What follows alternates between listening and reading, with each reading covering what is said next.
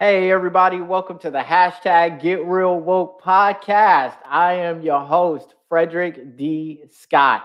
And today I am going to be teaching you the secrets behind the PPP loan process.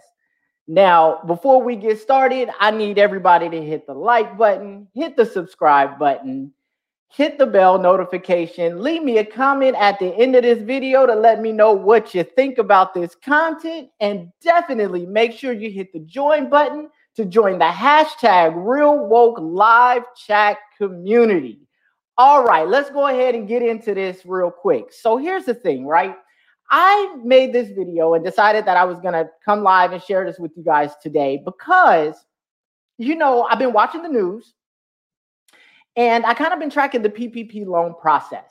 And what I have kind of begin to realize is the indictments are coming out, unfortunately. People are getting in trouble, people are going to jail, and that's not a good thing. And what I'm seeing is, a lot of the people that are being indicted are predominantly in minority communities, more specifically the African American community. So I thought, let me come on and have a discussion about the PPP loan process, teach people some of the inside knowledge that bank risk managers and senior bankers know, to help people kind of understand how this works, so that way if I can at least save one person, then I feel like I've done my job, right? So here's the thing. Now I want to put out a disclaimer before I even begin to break all of this down. This video is not designed to teach you how to circumvent or get around or get over on the process. In fact, it's quite the opposite. This video, when you understand everything that I'm going to break down today, I'm hoping that this video will deter you from trying to do things that are, what I'll say, questionable to secure loans from financial institutions. Because what I'm going to teach you today doesn't just apply to the PPP loan process, even though I'm using the PPP loan process to demonstrate how financial risk management, banking, and underwriting, things like that work. It applies to the overall lending process. And so I want to put that out there real quick. Now, let's jump right into this. So first and foremost, what is the SBA? What is the Small Business Administration? So the Small Business Administration's mission, first of all, they're an independent federal agency, and their mission is to aid, counsel, assist, and protect the interest of small businesses. And the way they do that is sometimes they put on seminars, sometimes they'll send a representative from the Small Business Administration to attend a seminar. Sometimes they teach courses. They also have certifications for small businesses, such as the SBA 8A certification, and they sponsor or facilitate, because you can use the words interchangeably in this situation, they sponsor or facilitate loans. And that's very important to understand, because now we're going to get into what the SBA is not. Contrary to what you've heard, contrary to what you've read, even on the SBA's website, I'm here to tell you that the SBA is not a lender. Period. They are not a lender. And I'm going to get into why as we get into this process. So the SBA is not a lender at all. Okay.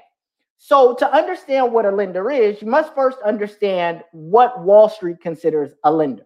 A lender is a depository taking institution, a bank.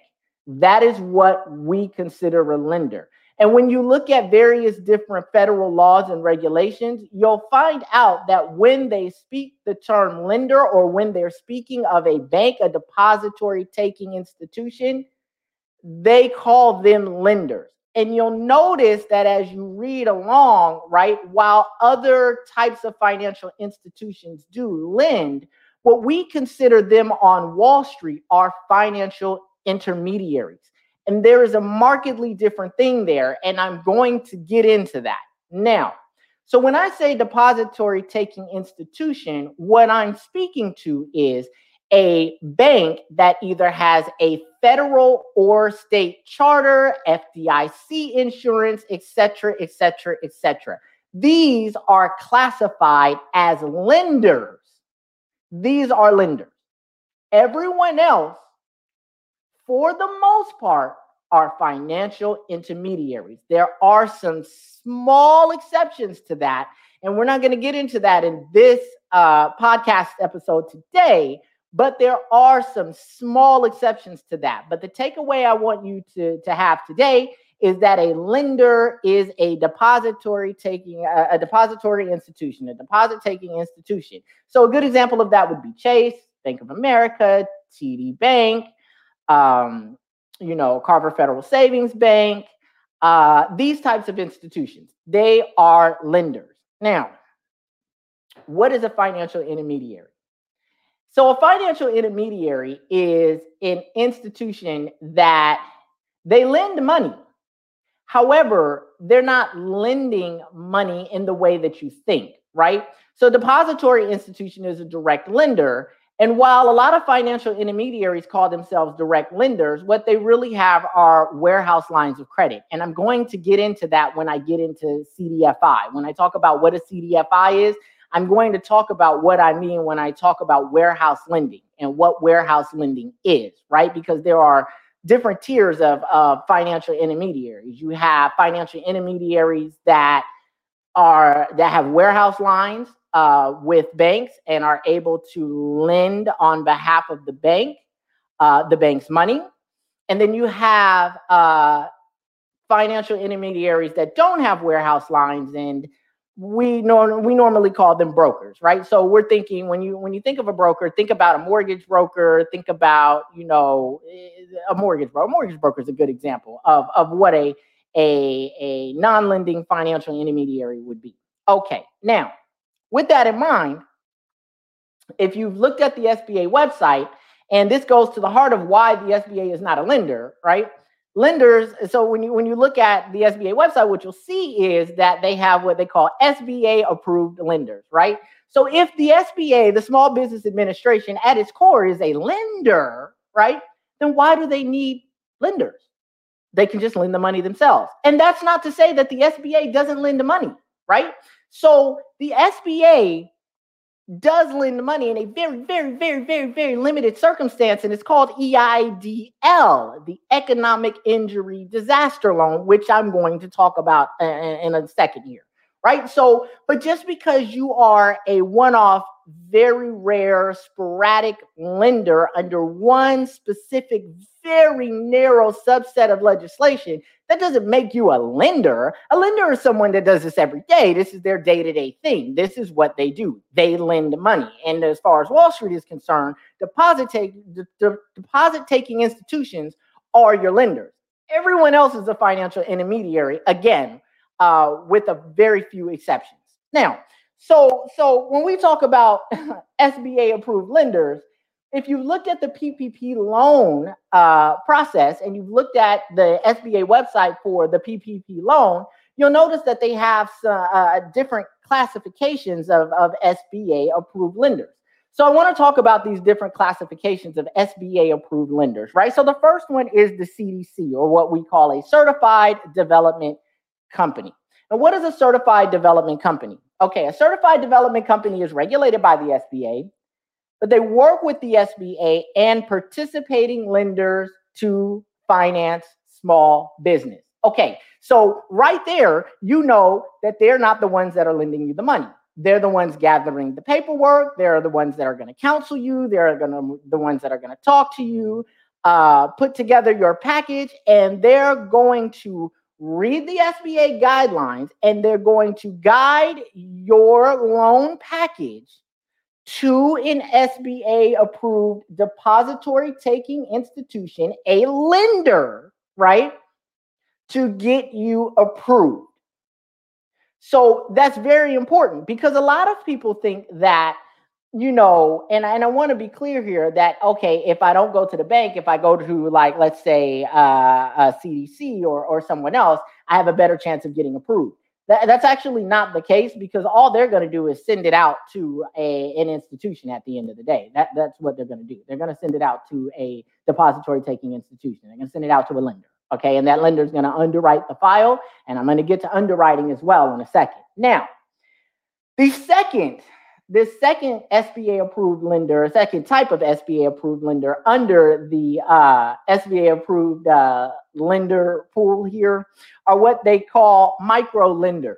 Now, it's funny to me that they use the term micro lenders because in the international community, a micro lender is a lender who lends money to developing countries or to people that live in developing countries, individuals, small businesses, things like that, for the purpose of helping them develop something and develop a business that's going to be profitable. But they're very, very, very small loans. And when I say very small loans, I'm talking about $1,000, $2,000, $500. These are micro lenders, right? But the micro lenders, what they call micro lenders under the SBA, are intermediary lenders, such as Economic Development Corporation. Now, it's interesting when you talk about an intermediary lender. What is an intermediary lender? Well, that means you're not a lender at all. Most economic development corporations are certainly not lenders. Again, they fall under the same category as your CDCs.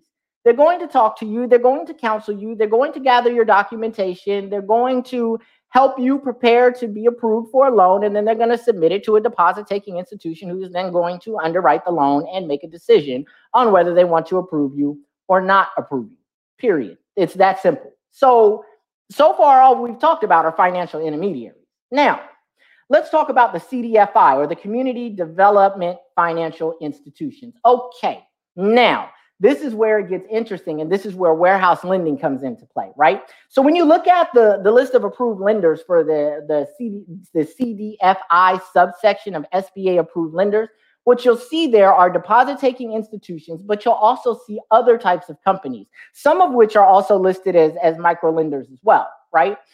What that is, okay, so some financial intermediaries have the ability to lend money, right? They have the ability to lend money. Now, how do they get this ability to lend money? Where does this money come from? Now let's talk about warehouse lines. So when you are a financial intermediary that has the ability to lend money, what happens is you end up getting into an agreement with a deposit-taking institution who issues you a warehouse line of credit. And that warehouse line of credit is to be used specifically for lending on approved products that the lender has agreed to allow you to lend on per their guidelines, right? So you have a warehouse line, and there are two types of warehouse lines. Warehouse lines are either wet funded or dry funded.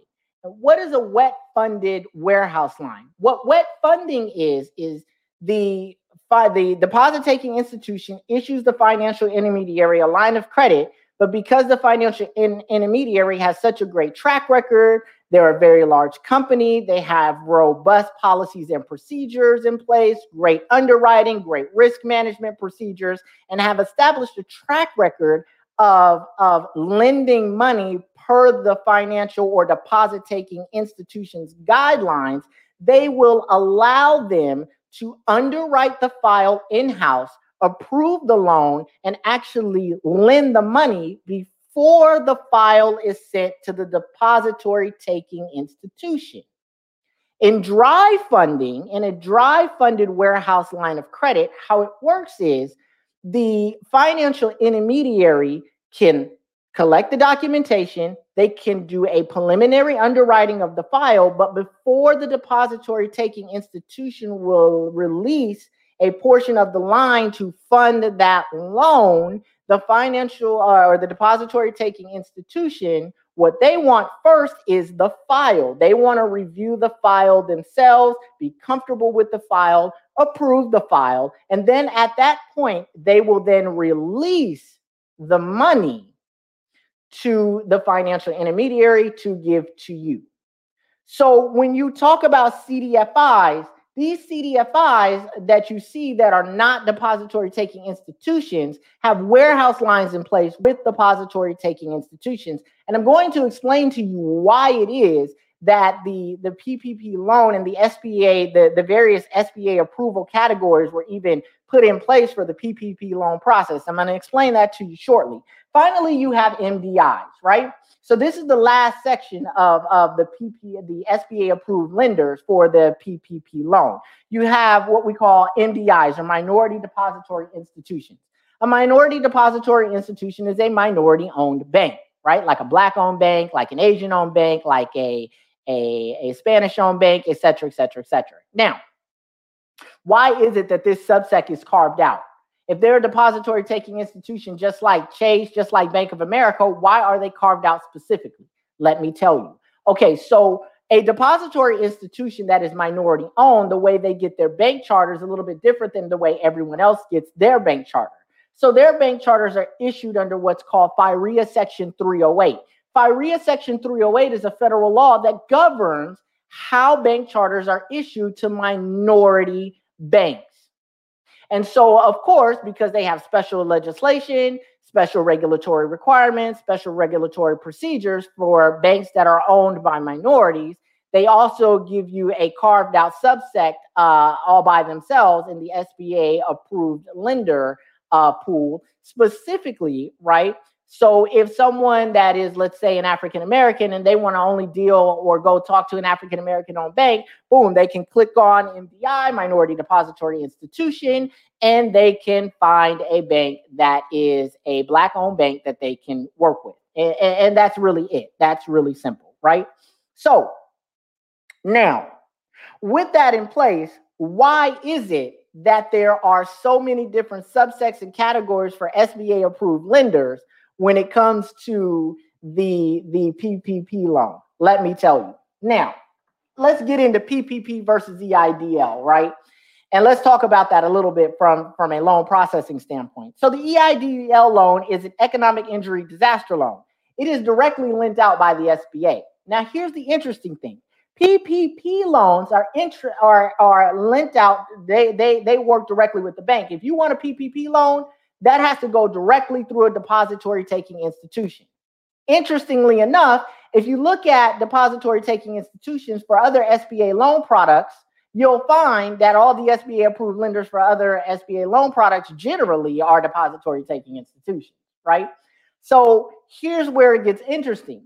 The PPP loan is only in place, the legislation that was able to be enacted to even put the PPP loan in place was because there was economic injury to small businesses.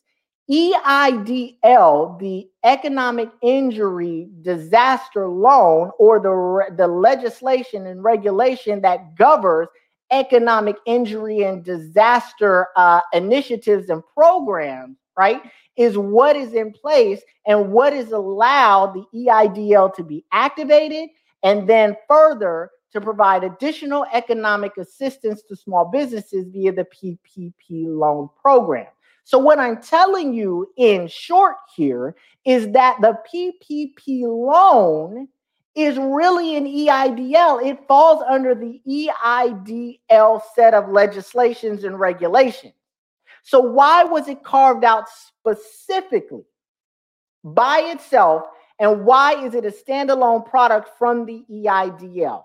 Which, by the way, under certain circumstances, you could have applied for both the PPP loan and the EIDL loan, right? So let's just talk about that too. You could have done that. Now, why is it that the PPP loan process is carved out as its own special subsect of the EIDL process? Let me tell you why. So what happened is, remember, I told you the SBA, the Small Business Administration, is not a lender. They're not a lender. And what that means is that the SBA, because they only lend money, right, on EIDL situations, economic injury, disaster, emergency type fund situations for businesses, because those types of situations are so far and few in between, of course, the SBA does not have the infrastructure or the manpower to be able to take on a substantial influx of loan applications. They're not going to be able to underwrite them properly. They're not going to be able to do all of the checks quick enough. And so because of that, right? And because in the last, remember when they this is the second PPP loan draw, right? So there was a previous PPP loan issued before this one. Because the influx of applications was so massive, and because the SBA didn't have the infrastructure to be able to deal with that massive of an influx, what they did was this time they carved out the PPP loan because they expected a ton of people to apply. They carved it out specifically and handed it over directly to the banks as they traditionally do for other SBA loan products and allowed them to quarterback the project. Why? Or at least quarterback the loan issuance process. Why?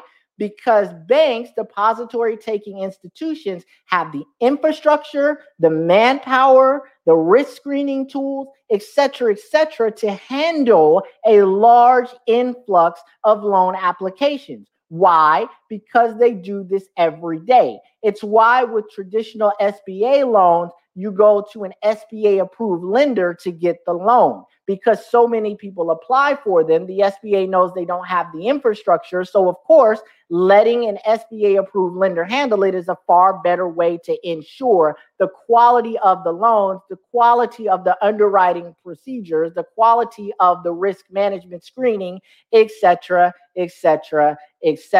So I wanted to explain that to you because it's very, very, very, very, very important when you deal with this, right? Now, let's talk about what the SBA is providing in this situation. I want to talk about what the SBA really is in the PPP loan process. Okay, so if you have SBA approved lenders that are the ones doing the lending, and if we've already discussed the fact that depository institutions, banks, are really the lenders at the end of the day, now before I say this, I want you to know that part of the Biden administration's plan here was to get this money into the hands of small businesses as quickly as possible.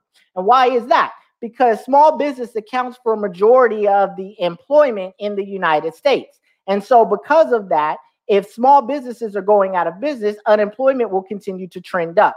And so in light of that, the Biden administration wanted this money to get into the hands of small business as fast as possible, which is another reason why they went with the traditional route for this product and handed it off to SBA approved lenders. Now, with that in mind, it is important. It is extremely, extremely important that you understand that the reason why, so when a bank has to issue money quickly, and we saw this in the mortgage market as well, when the banks have to issue loans quickly or give a lot of people loans or extend access, more access than would normally be extended on a loan product, in order for that to be able to work well, the bank has to loosen their lending guidelines.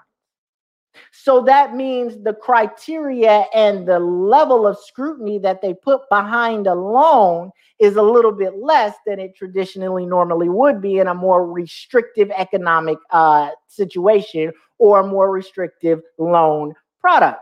And so with that in mind, why are the banks okay with loosening the guideline requirements for this loan and loosening the underwriting process on these types of loans? It's very simple. The PPP loan, because it is sponsored or facilitated by the SBA, what that really means is that the SBA is providing the banks a financial guarantee. What does that mean? What it means is that provided that the depository taking institution, the SBA approved lenders, provided that they have lent out and provided they have approved the loan and lent out the money in accordance with the guidelines that have been set for this specific loan product by the SBA will issue them a financial guarantee, which means that if the loan is not eligible to be forgiven at a later time, right? If the borrower, because the loan wasn't eligible for forgiveness, has a difficult time paying it back and defaults on the loan, the bank doesn't lose any money because the SBA will reimburse them for the loan. However, if an SBA approved lender approves the loan and loans the money out, and that loan was not in accordance with the guidelines set by the SBA for the PPP loan process, then the SBA does not issue the financial guarantee. The bank now has to eat that loan. They have to hold it on their books. They own it, and all the risk for the default is solely and squarely rest with the depository taking institution, the lender, the SBA approved lender, the bank, right? So I wanted to share that with you too, because I thought that was very, very, very, very, very important. Now, with that in mind, remember, PPP loan process is the approval and the loan issuance is being done by depository taking institutions, banks, right? At the end of the day, regardless of if the financial intermediary has the ability to lend because they have a warehouse line, at the end of the day, the buck is going to stop with the depository institution. They're going to be the ones that do the final reviews and checks. Now, I want you to know that these large financial intermediaries that have warehouse lines of credit, they lockstep with their financial institutions, the ones that are issuing them the warehouse lines of credit. And what I mean by lockstep is they have the same processes, they have the same risk management team, procedures in place. They have all of that. So they are pretty much a bank without taking deposits, right? They look and feel from a lending standpoint just like a bank. They underwrite the same way because they know that the best way to be able to ensure that their loans will be able to be taken off their books and sold to the financial institution that gave them the warehouse line of credit so they can transfer that risk off their books, right, is to ensure that they're doing step for step everything that the financial institution or depository taking institution that has given them the warehouse line of credit, that they're doing the exact same things, right? So don't think that just because you go to a financial intermediary for the loan, that means that there's some less restrictive guidelines or conditions, because that's not the case, especially with larger financial intermediaries, which these SBA approved lenders, these SBA approved financial intermediaries, that's what they are. They're large. So they have very strong risk management protocols and procedures in place. So now, what happens if a financial intermediary, and I just want to share this really quickly because I think this is very interesting and important as well. So if a financial intermediary, especially one that has wet funding, right? Let's say they issue a loan and the bank doesn't like the loan once they underwrite it. Guess what happens? That financial intermediary has to now repurchase that loan, which means they have to take it back from the financial institution. They own it on their balance sheet now, and the risk is all theirs. Kind of the same way that it works with the SBA and the depository taking institutions. So that's why, when you're a financial intermediary with any type of warehouse line of credit, you're very meticulous about the way you underwrite your files because, you don't want to end up like Countrywide. Countrywide was a financial intermediary with warehouse lines of credit. And we saw what happened to Countrywide, right? When they got a little fast and loose. Who's Countrywide? Where are they? Oh, okay. Yeah, they're out of business. So that's what happens when that happens. You know what I mean? So, the people learned a lot. Financial intermediaries learned a lot of lessons with the mortgage market crash. So, let's be very clear about that. Now, let's get into the bank side of this, right? The PPP loan process from a bank standpoint, right? Now, so before you even get into the actual underwriting process, the financial risk management process, right? Before you even get into that, right? So every financial institution, especially ones that are regulated with the federal government, the state government, the SEC, so for example, when I say federal government, I'm speaking of the SEC, the Federal Reserve Bank, Department of Treasury, et cetera, et cetera. When you talk about state, you're talking about the state's Department of Finance. Any banks that hold charters or licensing with those are required to conduct what's called KYC and AML. Know your client and anti-money laundering. This is a requirement under the United States Patriot Act's Bank Secrecy Act. So let's cover KYC and AML. And again, KYC and AML stands for Know Your Client and Anti-Money Laundering. Okay, know your client. What does that mean? That means that the bank has to make sure that the person that's coming in to open the account is actually the person that is the real person trying to open the account. And how do they do that? So technology has gotten pretty advanced from a risk management standpoint for financial institutions. So now, financial institutions are using tools such as, LexisNexis, World Compliance, Westlaw, People Check. They're using these types of tools, and what they're doing. So when you put in your name, social security number, date of birth, address, et cetera, et cetera, et cetera, they're matching those points of identity, and they're getting a risk score for it. And if the risk score is high enough, then they believe that that is the real person. They approve it. If it's not, then either they'll deny it or they'll ask you to come into the branch, provide additional information, et cetera, et cetera. They also not only check your background that way, but they also weigh it against your credit profile as well. So that's the first step, KYC, right? Know your client. The second step is AML, anti-money laundering. They want to make sure that the funds, and this again goes to the Bank Secrecy Act and, an ongoing effort to fight terrorism. So what they do is, in AML, they want to know the source of funds. They want to know that where the money's coming from, how you earn the money, et cetera, is from clean, legal sources. That's what they want to know, right? So they have their checks, and that's an ongoing thing. AML is an ongoing thing, right? So AML with financial institutions just doesn't start and end at the account opening process. AML is something that is an ongoing risk screening tool and an ongoing risk screening institutional check. So for example, I'll give you a good example of what I mean when I say AML. Okay, so let's say that when you open your account, they ask you certain questions. They ask you, okay, how many deposits are you going to be making? What's the average denomination of those deposits?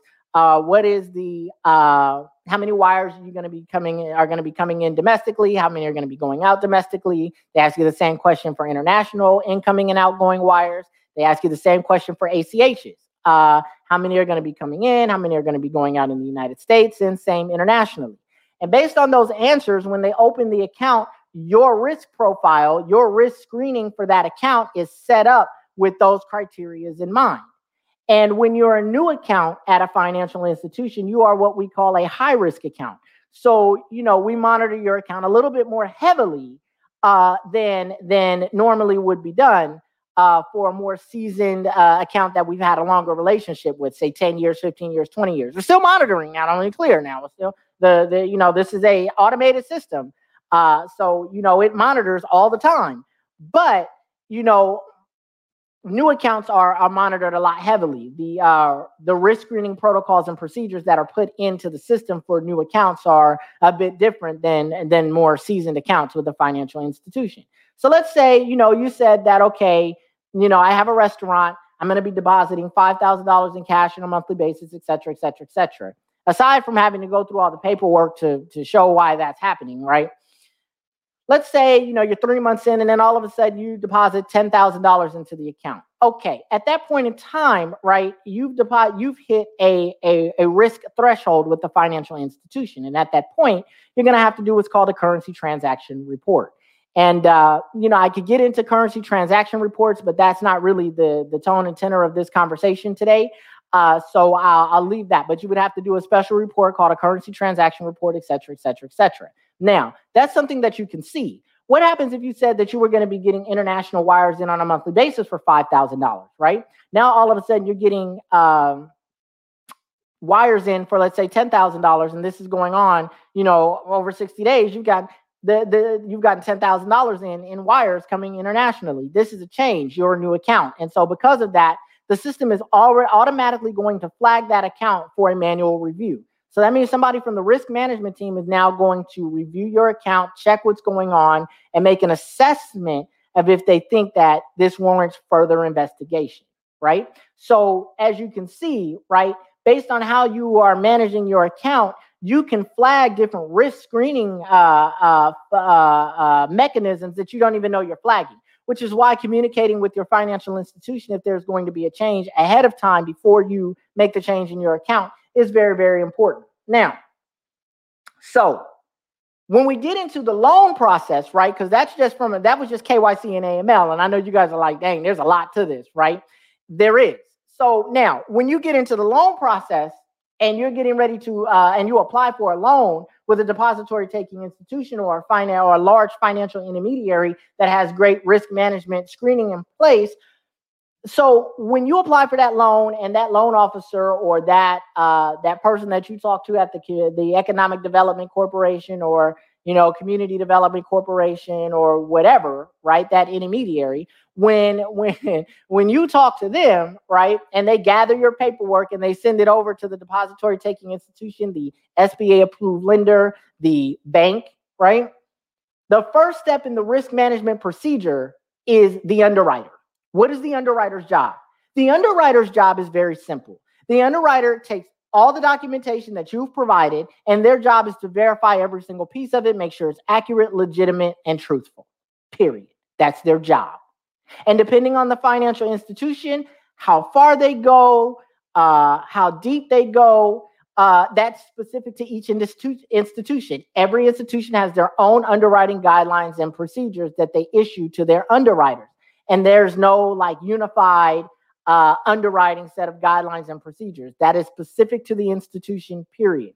Now, aside from the stated underlying guidelines and underwriting guidelines and procedures, again, there are written underwriting guidelines and procedures, but every underwriter is different. So, the level of scrutiny that's put on a loan application is dependent on the underwriter as well. I mean, if the underwriter is a lazy underwriter, then they may not do all the checks that they should do and would just approve the loan or recommend the loan for approval to the loan committee without doing all of the checks, et cetera, right? And this happens, right? This does happen. So there is some human error in the underwriting process.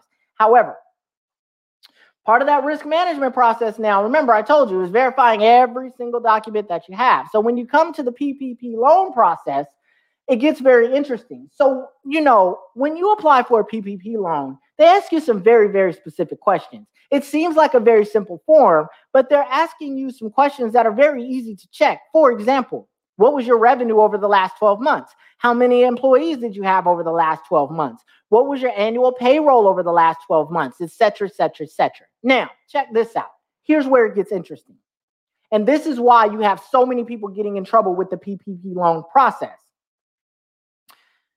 When you make an assertion or you make a statement on a loan application that's not true, that is first and foremost bank fraud. I want you to know that that's bank fraud. I'm going to talk to you a little bit more about that later.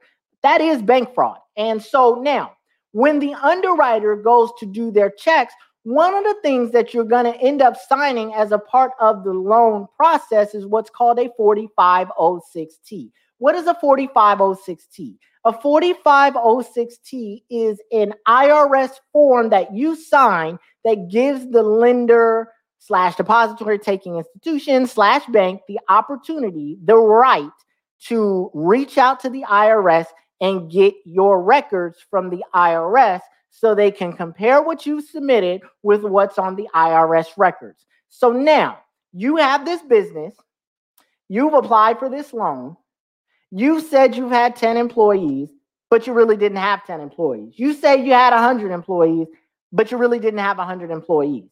Now, here's how an underwriter goes about doing that. They know that if you've had 100 employees over the last 12 months, if you've had 10 employees over the last 12 months, heck, if you've had one employee over the last 12 months, you would have had to pay payroll taxes to the federal government, to the IRS. And you would have had to have done that quarterly, right? Which means that when they reach out to the IRS to verify that you actually had employees by verifying your tax returns that you've submitted, the business's tax returns that you've submitted with what's on the IRS records, they're going to notice that there's a discrepancy immediately because you didn't pay payroll taxes. You didn't list employees. You didn't show any payroll, et cetera, et cetera. So one of two things is happening. Either A, you owe the IRS some money, or B, which is more likely, you lied on your PPP loan application. Now what happens? Once the underwriter notices, remember, they're the first step, they're the first line of defense in the risk management screening process for a depository taking institution, a lender, financial intermediary, whatever you want to call it. Check this out. Once that underwriter discovers fraud or potential fraud, they notify the risk team. And the risk team now launches an investigation.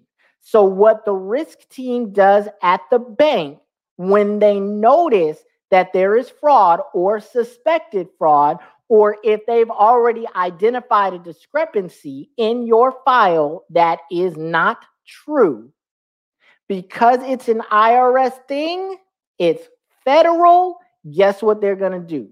So all financial institutions, right, that have bank charters are registered with the SEC, et cetera, guess what? They are members of and there's a legislation for it, but the subsection, I'll tell you the subsection, is section 314A and section 314B information sharing system. And what is that? So section 314A is a where the financial institution gets a list from the Department of Treasury on a monthly basis. It's called an OFAC list. I'm sorry, I believe it's on a weekly basis. It's called an OFAC list. And what that OFAC list is all the people that, you're not supposed to be doing business with as United States citizens. But that doesn't really matter for you. What does matter, right, is section 314B information sharing system. So these systems are monitored and controlled by FinCEN. And what is FinCEN? FinCEN is the Financial Crimes Enforcement Network. It is a collective of the FBI, the SEC, the ATF, the IRS enforcement agents, Department of Homeland Security, all the alphabets you can think of, they're all members, right? And so what happens is when you apply for that loan and you've lied, right? And mind you, the financial institution doesn't tell you any of this because they're not supposed to, right? What they do is file a SAR report. And what is a SAR report? A SAR report is a suspicious activities report. They put it in the information sharing system to notify the Financial Crimes Enforcement Network of potential fraud.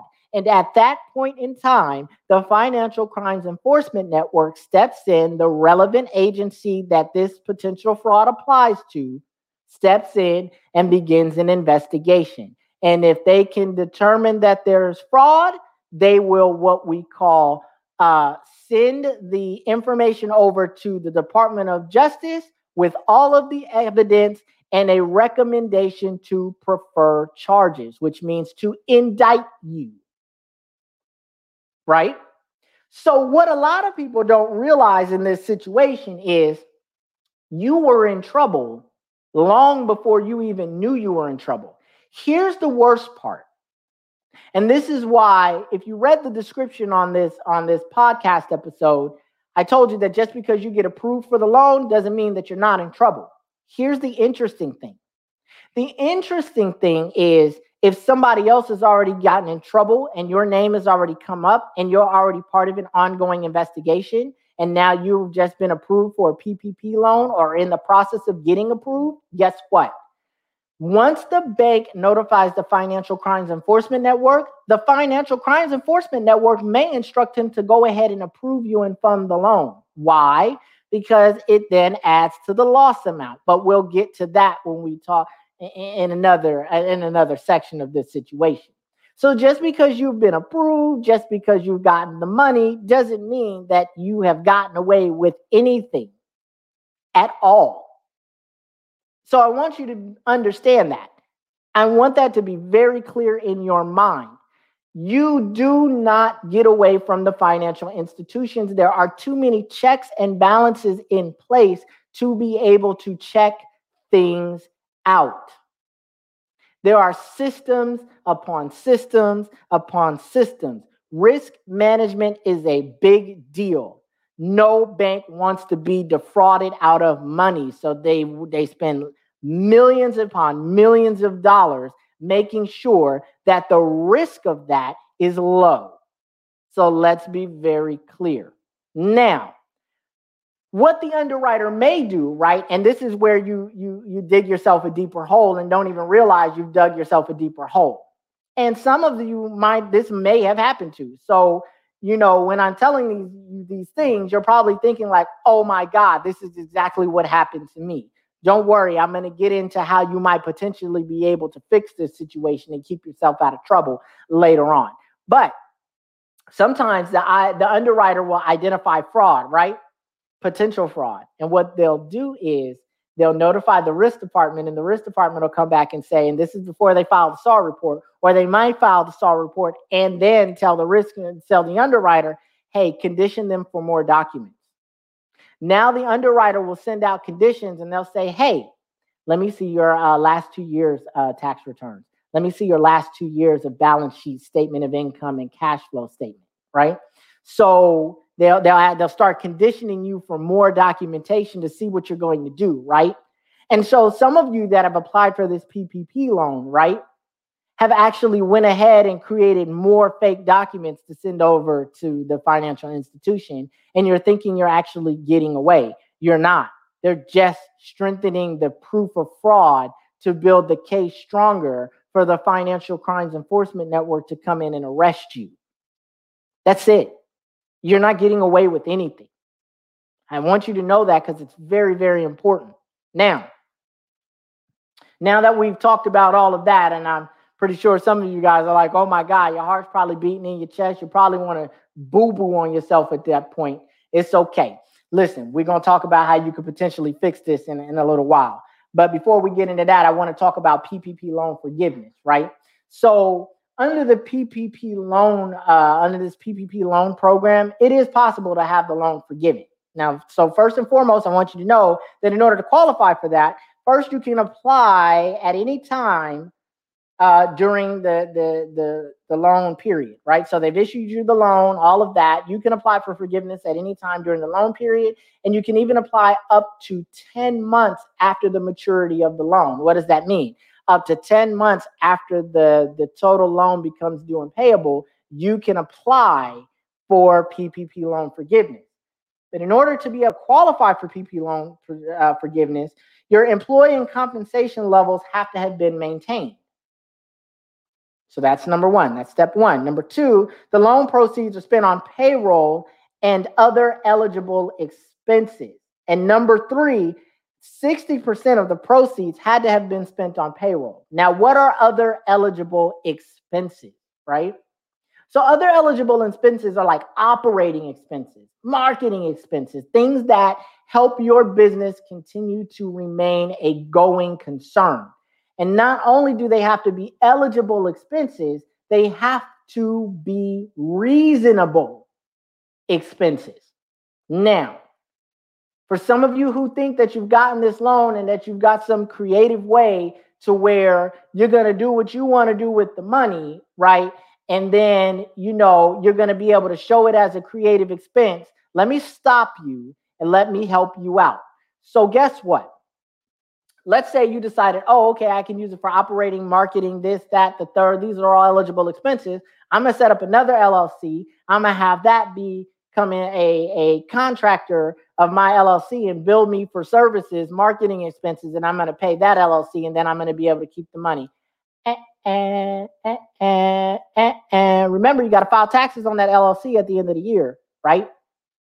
And remember, when you do that they're going to know who the owner is and know that, they can discover the owner and in an ongoing investigation, part of a subpoena, right?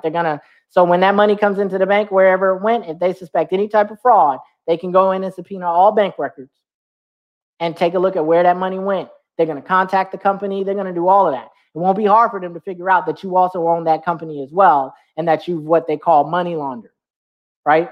So don't think that you've got some slick way to get around the PPP loan forgiveness point of this. You don't, okay? You don't. Don't do it. It's not worth it. You're going to jail. I'm telling you.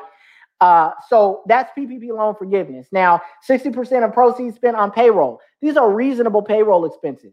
In fact, if your payroll expenses for one person are over $100,000, anything above that $100,000 don't count towards payroll forgiveness.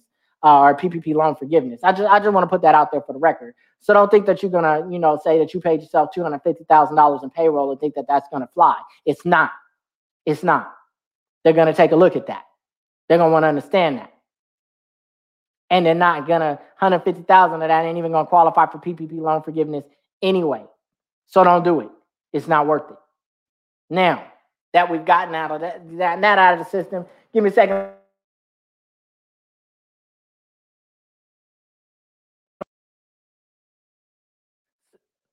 So y'all give me a second here. Sorry about that, y'all. Y'all give me a second here. I had to kind of turn the page here, make sure that I cover everything because I made a nice little outline for this.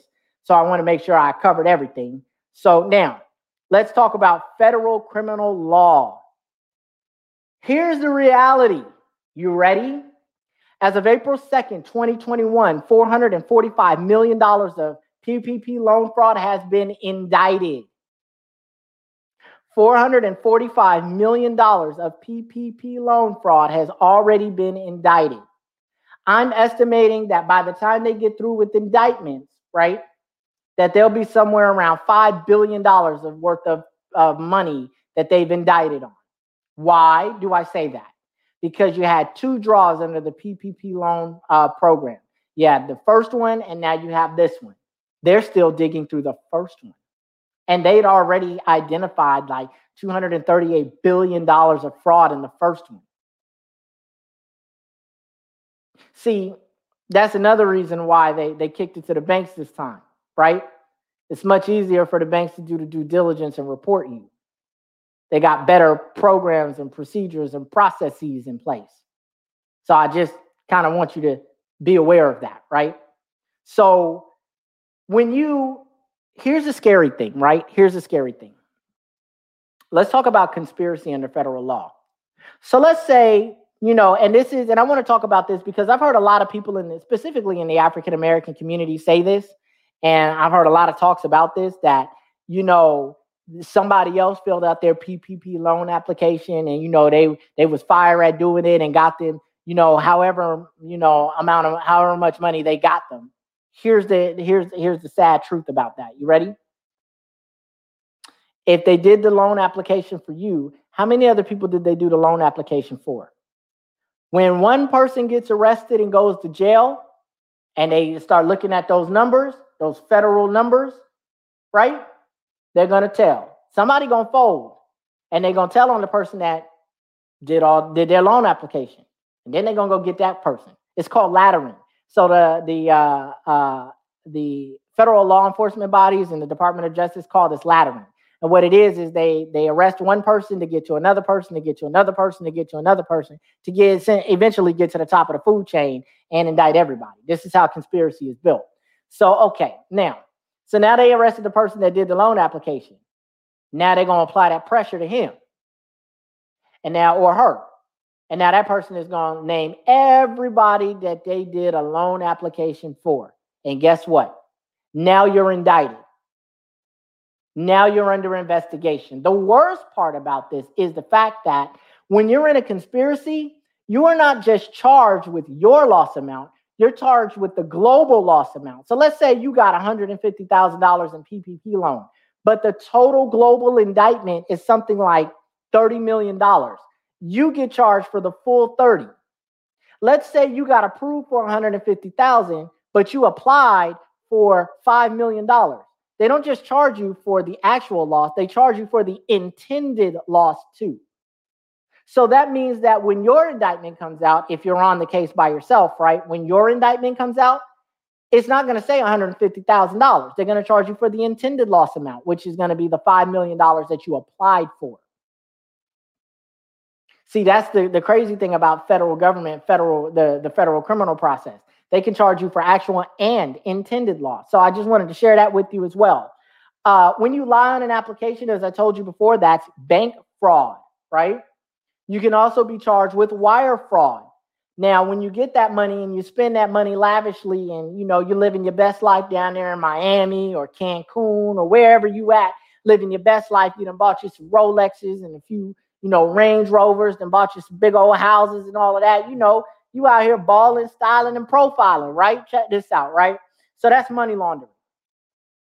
Under federal law, they can charge you with money laundering. I just want to put that out there for the record too. Now, in United States sentencing guidelines, when you are in trouble for a white collar crime, right? Because that's what this is considered. This is considered a white collar crime. So when you are in trouble for a white collar crime, what they do is, right, they weigh your sentencing under the United States sentencing guidelines. And I, encourage people to look up the United States sentencing guidelines. So it goes by your criminal history category. If you've ever been in trouble before, if you, like had a felony, they give you a certain amount of points for felonies, certain amount of points for misdemeanors, et cetera, right? But one of the biggest sentencing factors, right, is loss amount. The higher the loss amount, the more time you can get. If there was identity theft involved, it's a mandatory 2 years, period. Mandatory minimum, 2-year sentence. So I want you to be aware of the fact that, there's a lot of ways to get in trouble doing this. There's a ton of ways to get in trouble doing this thing here. It is simply not worth it. There are a lot of clean, legitimate ways to make money where you don't have to stress, where you don't have to look over your shoulder and worry about somebody kicking in your door, cuffing you up, dragging you out, and putting you in some sort of federal detention center where you are awaiting trial and sentencing. It's not worth it. So now, the last part I want to cover, this is the last part right here. Check this out. I want to talk to you about how you could potentially give this money back, right? Because some of y'all done heard this conversation and y'all like, oh my God, I think I'm going to jail, right? And you're panicking. Some of y'all probably crying right now because some of y'all probably some really good people, ain't never crossed the street the wrong way, ain't never spit on the ground or nothing. You ain't even, every time you dream about doing something wrong, you probably get scared, wake up in a cold sweat, right? So you're probably a really good person, but somebody told you that they had a way for you to get some money for your business, right? And you don't know much about it. So you was like, okay, cool. You can get, so that person probably whispered in your ear, hey, you can get that PPP loan. Man, I can help you get like $250,000 if you give me a cut, et cetera, et cetera. And you really wanted the money to do something good with your business, right? So at that point in time, what you did was you let that person help you out. And now you're hearing this conversation and you're wondering, am I getting ready to go to jail? So how do you give this money back? How is it possible that you might be able to give this money back? So first of all, which this is already expired, but there was a safe harbor provision that allowed it. It closed May 18th, unfortunately, May 18th of 2021, which would have allowed you to give the money back, no questions asked. However, if you have not given the money back by then, we're having this conversation on May 22nd, 2021, and you're ready to pee on yourself, check this out. This is what you do, right? Get you a lawyer. First of all, I'm going to tell you it's going to cost you more to get his money back than you probably got. So let's start there. Get you a lawyer. That's the first. You need a white-collar criminal defense lawyer. You need to be honest with them and tell them what's going on and retain them, right? And let them negotiate with the Department of Justice, negotiate, right, with the requisite federal authorities to be able to help you give this money back in a way that doesn't get you in any trouble. Let them reach out to the financial institution. Let them talk to the financial institution's risk department. Oftentimes, what they really want more than anything, right? And I'm going to tell you, as someone who used to own an investment banking and advisory firm, one of the biggest things we want back is the money. If we can get the money back, right, then we're a lot more willing to work with you, which means we might not, we may recommend that you don't get in trouble, things of that nature, or we may, help you negotiate with the federal authorities to get you, out of the situation you're in, right? Other ways is sometimes what'll happen is, you're a good person, you made a mistake, the federal prosecutor may, take some sympathy on you, and because you gave the money back, right, won't bring charges against you, or they'll give you what's called a deferred prosecution agreement. What is a deferred prosecution agreement? A deferred prosecution agreement, right, allows you to basically, you plead guilty, you agree to plead guilty, but they agree to defer prosecution for a period of time, right? So they're going to defer prosecution for a period of time. They'll say, okay, listen, we know you've admitted to doing wrong. We've got this indictment. We're going to go ahead and we're going to enter into a plea agreement, and it's going to be deferred. Provided you stay out of trouble and don't do anything wrong for 3 years, we won't move forward with this. It'll be like it never happened. It's called a deferred prosecution agreement, right? So you might be able to negotiate something like that. But you're going to need a lawyer to be able to do all of these things, right? So, if you're listening to this podcast episode right here and you're facing this situation, get your lawyer. Now, worst case scenario, right? The absolute worst case scenario, right? Here's what you can do. If you give the money back and they still want your head anyway because you're part of a conspiracy or whatever, at least, right? If you've given all the money back and they still decide that they're going to give you the felony anyway, right? And they're going to charge you anyway, U.S. sentencing guidelines, if there's zero loss, I think it goes up to like $150,000 before it breaks to the next tier, right? Anything below, I think it's about $150,000 and below is only 6 months in federal prison. That's the maximum time they can give you. It's 6 months in federal prison. A judge may see it leniently and give you probation, right? So you've got some options. What if you've already spent most of the money and you got some of it, right? Give that back. The more money you give back, the less of a situation you'll have. And the easier it is for a lawyer to work with you and work with the prosecution and the federal law enforcement agencies to help you get into a situation that's going to work well for you, okay, or help you get out of the situation or, get into a situation where you're going to have the least amount of issues, right? So that's that. But that doesn't mean, hey, man, I got like $1 million. I'm going to just give them back 1,000. Yeah, they ain't going for that. If you're going to give it back, give it back. Give as much back as you possibly can. So that's my recommendation for the situation. All right. So I just wanted to have this discussion with everybody today. I wanted to share this information because I think this is some important information that people needed to have on the secrets behind the PPP loan process. Hey, listen, I hope y'all learned a lot. I thank y'all for joining me today. I hope y'all had that you were able to take something away from this that you'll be able to apply to the situation to be able to make it better for yourself if you're in a situation or you've learned something that will deter you from trying to commit or get money out of the financial institution in a criminal way or a way that is not in accordance with federal and state laws. I hope you learn that. Okay, so I thank you guys again so much for joining me. Hey, listen, if you like the content that I'm putting out, and if you like me to continue to put out more content and things of that nature, I ask that you show your love and support by, again, hitting that like button, hitting that subscribe button, hitting that bell notification, leaving a comment at the end of this video, and hitting the join button to join the hashtag Real Woke Live Chat community. All support that you provide goes towards helping me make better quality content for the community. It also allows me to roll out different projects, different initiatives that are for the benefit of our community, which is the goal. So definitely show your love and support. If you become a hashtag Real Woke Live Chat community member, you get access to perks, benefits, discounts, giveaways, our exclusive hashtag Real Woke private Facebook community where you can network with like-minded individuals, thought leaders, and credible business experts that can help you get where you're trying to be. Because I am a firm believer that it takes a community approach to be able to help people succeed. Okay. It takes a community approach for us to be able to build that equity that's going to last.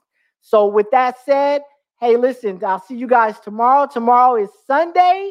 So, I got my hashtag Get Real Woke Q&A session going on. And tomorrow I'm going to have a guest on by the name of Cedric Rowe-Billard, who is going to be coming on and he's going to be asking me questions about LLCs. So I think that, if you have questions about that, you had things that you thought about that you couldn't find answers for, definitely tune in to tomorrow's podcast episode. And I'll see you guys then. All right. So until tomorrow, I holla.